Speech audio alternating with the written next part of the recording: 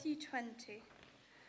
For the kingdom of heaven is like the landowner who went out early one morning to hire workers for his vineyard. He agreed to pay the normal daily wage and sent them out to work. At 9 o'clock in the morning, he was passing through the marketplace and saw some people standing around doing nothing. So he hired them, telling them he would pay them whatever was right at the end of the day. So they went to work in the vineyard. At noon and again at 3 o'clock, he did the same thing. At 5 o'clock that afternoon, he was in town again and saw some more people standing around. He asked them, "Why haven't you been working today?" They replied, "Because no one hired us." The landowner told them, "Then go out and join the others in my vineyard." That evening, he told the foreman to call the workers in and pay them, beginning with the last workers first. When those hired at 5 o'clock were paid, each received a full day's wage. When those hired first came to get their pay, they assumed they would receive more, but they too were paid a day's wage. When they received their pay, they protested to the owner, "Those people worked only 1 hour, and yet you've paid them just as much as you paid us who worked all day in the scorching heat." He answered them, "Friend, I haven't been unfair. Didn't you agree to work all day for the usual wage? Take your money and go. I wanted to pay this last worker the same as you. Is it against the law for me to do what I want with my money? Should you be jealous because I am kind to others? So those who are last now will be first then, and those who were first will be last." Thank you very much. Read very well, thank you, Jess. So we come to this next parable. And as we consider this for just a few minutes, let us pray. Lord, we thank you for the incredible gift of your word. And as we think of this passage now, may it speak deep into our hearts. In Jesus' name, amen. So what is the longest queue you have ever been in? Now, I told you a few weeks ago about my hour-and-a-half wait for a sandwich in Amsterdam. A 6-hour wait at the Antiques Roadshow. 6 hours at the Antiques Roadshow. Well, that's impressive. Oh, cool. Did they tell you it was, are you a millionaire? Unfortunately not. We're going to be millionaires. Anyone else beat 6 hours? Well, anybody stayed overnight in Wimbledon? Oh, yeah, we've got an overnight queue here. What was that? 4 a.m. till 4 a.m. 12. till 12 for Wimbledon. Yes, worth it for Wimbledon. We started the evening before we camped.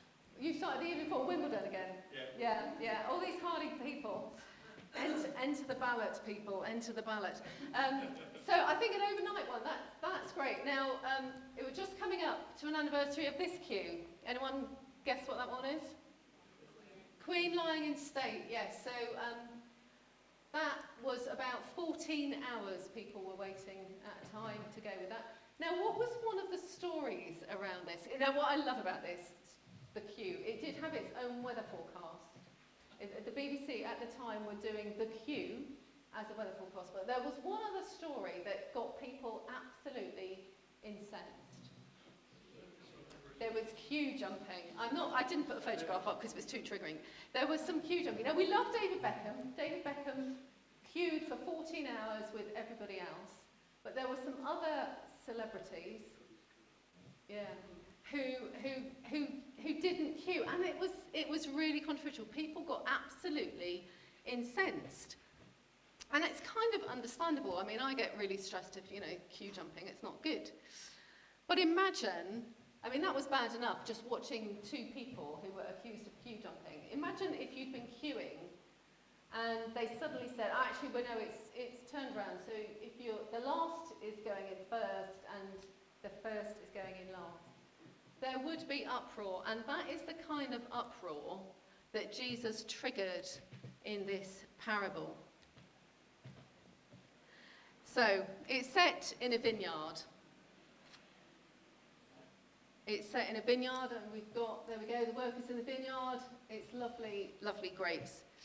But actually, when we're talking about this parable, it tells us, as I said, about how God's kingdom is not always what we expect. So I think it's more like an upside-down kingdom. We expect things to be one way and going upright, and actually it's all up the other way.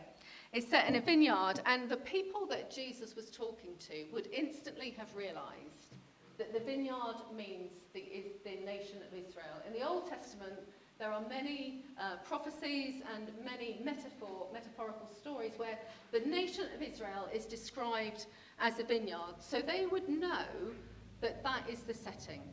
God is the farmer, and he starts his day by going to the marketplace to hire some people to work in his vineyard. It's the equivalent of going to the job centre. It's where the people would hang out if they were looking for work for that day.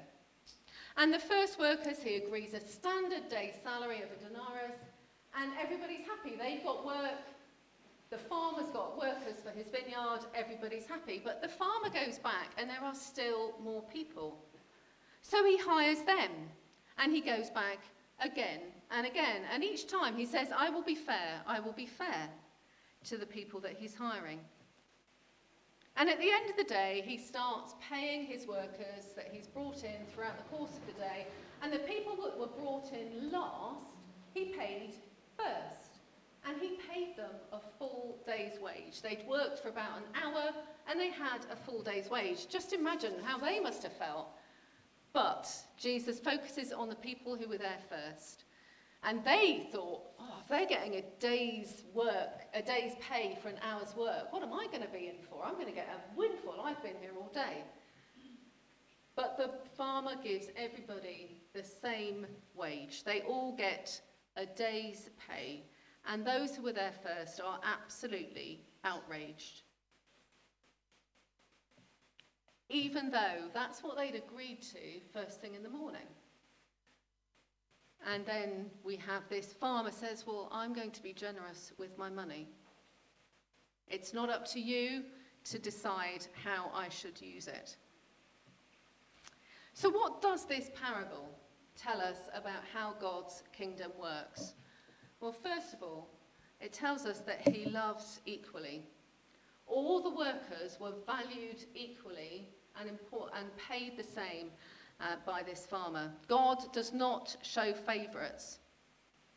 Now, the people who were listening, not only did they realise that Jesus was using the vineyard as a picture of the Jewish nation, they would have understood that the early workers were the Jewish people and the late workers were the Gentiles.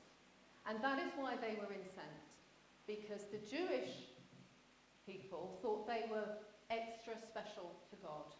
They thought they were worth more to God. They thought they were more spiritual. They thought that they were far more valuable to God than the Gentiles. And that is why this parable, Jesus was good at causing uproar. This is why this would have caused uproar to the people who were listening.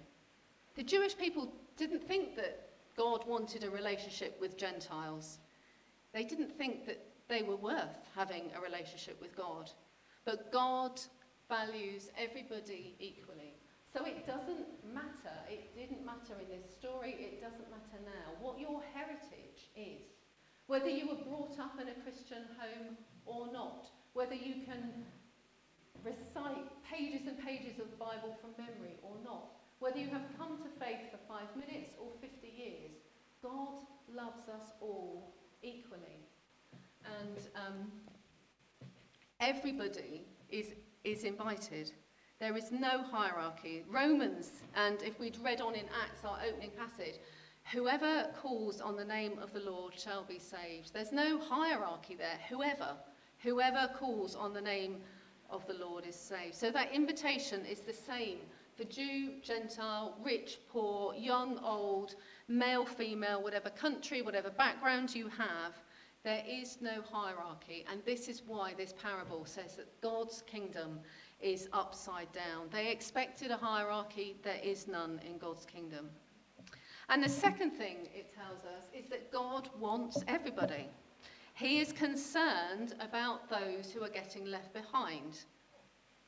Now, the way Jesus tells this story is that the landowner went back to the marketplace. He went back to the job centre, and he could see that there were people there who had not been hired, who didn't have work for that day. He saw them, and God sees us. He saw their need. He didn't want them to be overlooked and dismissed, so he hired them. Now, we're not told why the landowner went back. It was a parable. This isn't something that literally happened. But we're not told why he went back, whether the first workers were lazy, whether the first workers had too much work to do. But the landowner went back and saw that there was a need for people. So he was equally happy to have latecomers in. They may have been overlooked by other people to be hired, but God brought them back for work. So in his concern, it's in contrast to the early morning workers. They were being selfish because they didn't want to have the same pay as the others. They would have been happy, I think, if they had had a day's work, as long as the people who worked less had less. They complained that they should have had more than a day's pay, and I don't think they would have complained as long as the other people had only an hour's pay. Do you see what I mean? But actually, if you're poor and hungry, you still need a day's pay to pay for your food. They didn't care that if those people had only had an hour's salary, they probably would have gone hungry. This wasn't a culture where people had food in their cupboards. So their selfishness and envy would have led to other people being hungry and being kept poor and overlooked. And that is not how God's kingdom works. So God went back, he called everybody in, and he wants everybody. There's a verse in 2 Peter that says, "The Lord is not slow in keeping his promise, as some understand slowness. Instead, he is patient with you, not wanting anyone to perish, but everyone to come to repentance."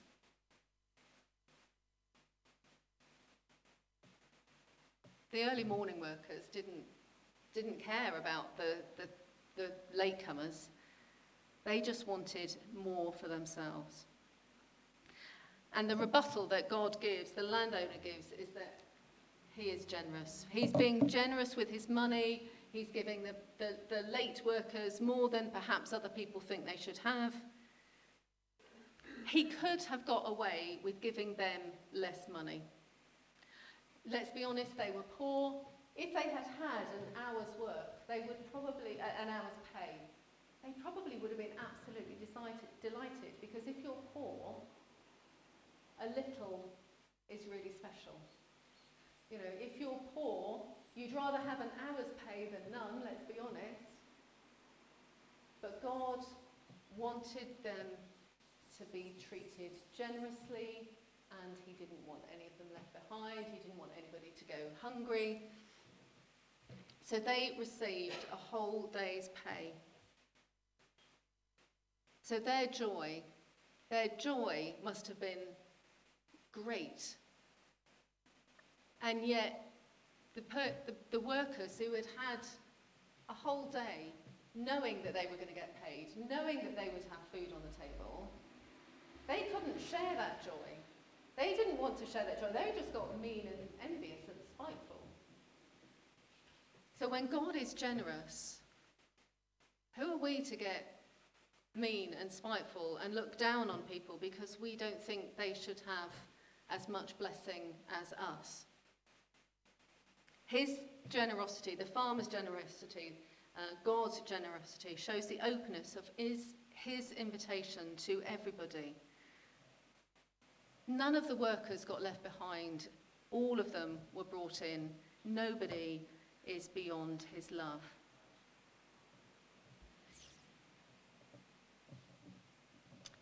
So does this make God's kingdom unfair? That people who did only work for an hour get a full day's wage, the same as those who have worked all day?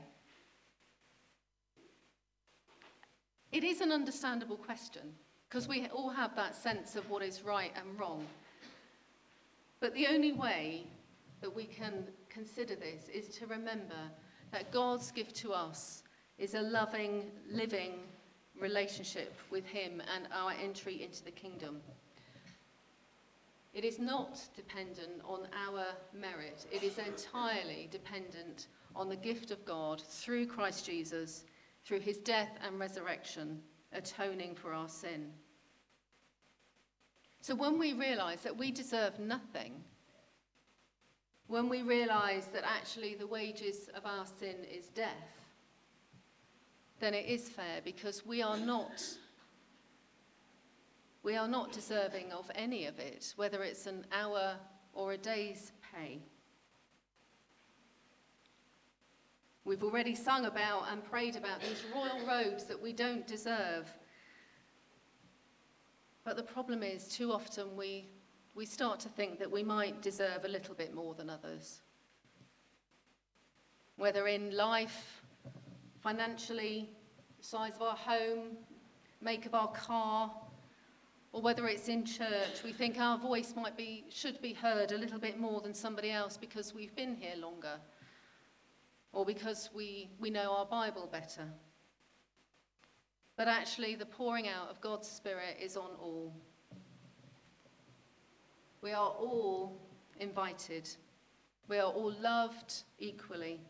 And God is generous, and it's his decision as to how and upon whom he pours out his Spirit and special anointing. So as we consider this parable for ourselves today, does it touch a nerve if we think of ourselves as the early workers, I'll call them early workers, the people who were hired first? Do we think that actually we would behave better, but deep down perhaps we don't? The Jews thought they were spiritually superior to Gentiles. We must never, ever forget that we are the latecomers. We don't deserve the enormous riches that God has given us. Let us never be content to see other people go hungry, to be more worried about our own preferences and our own blessing, to let people go hungry, whether physically or spiritually.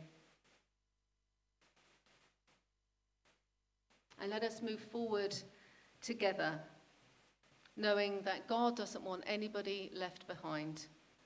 Let us reach out with his love. Let us always, always look to the needs of those who are lost, those who are being left behind, and prefer their needs over ours for the glory and for the building of God's kingdom. Amen.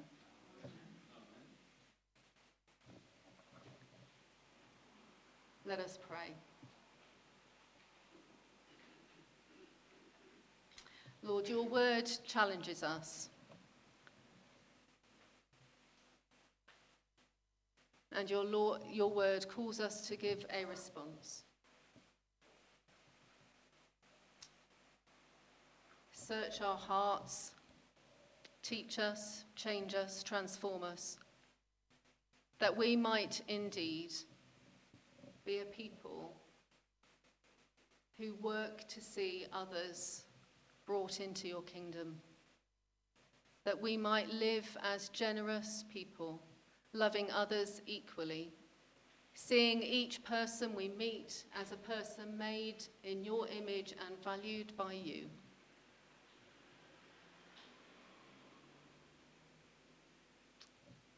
May we be open to see the needs of others, to hear their voices, that no person gets overlooked and dismissed. And we pray these things in Jesus' name.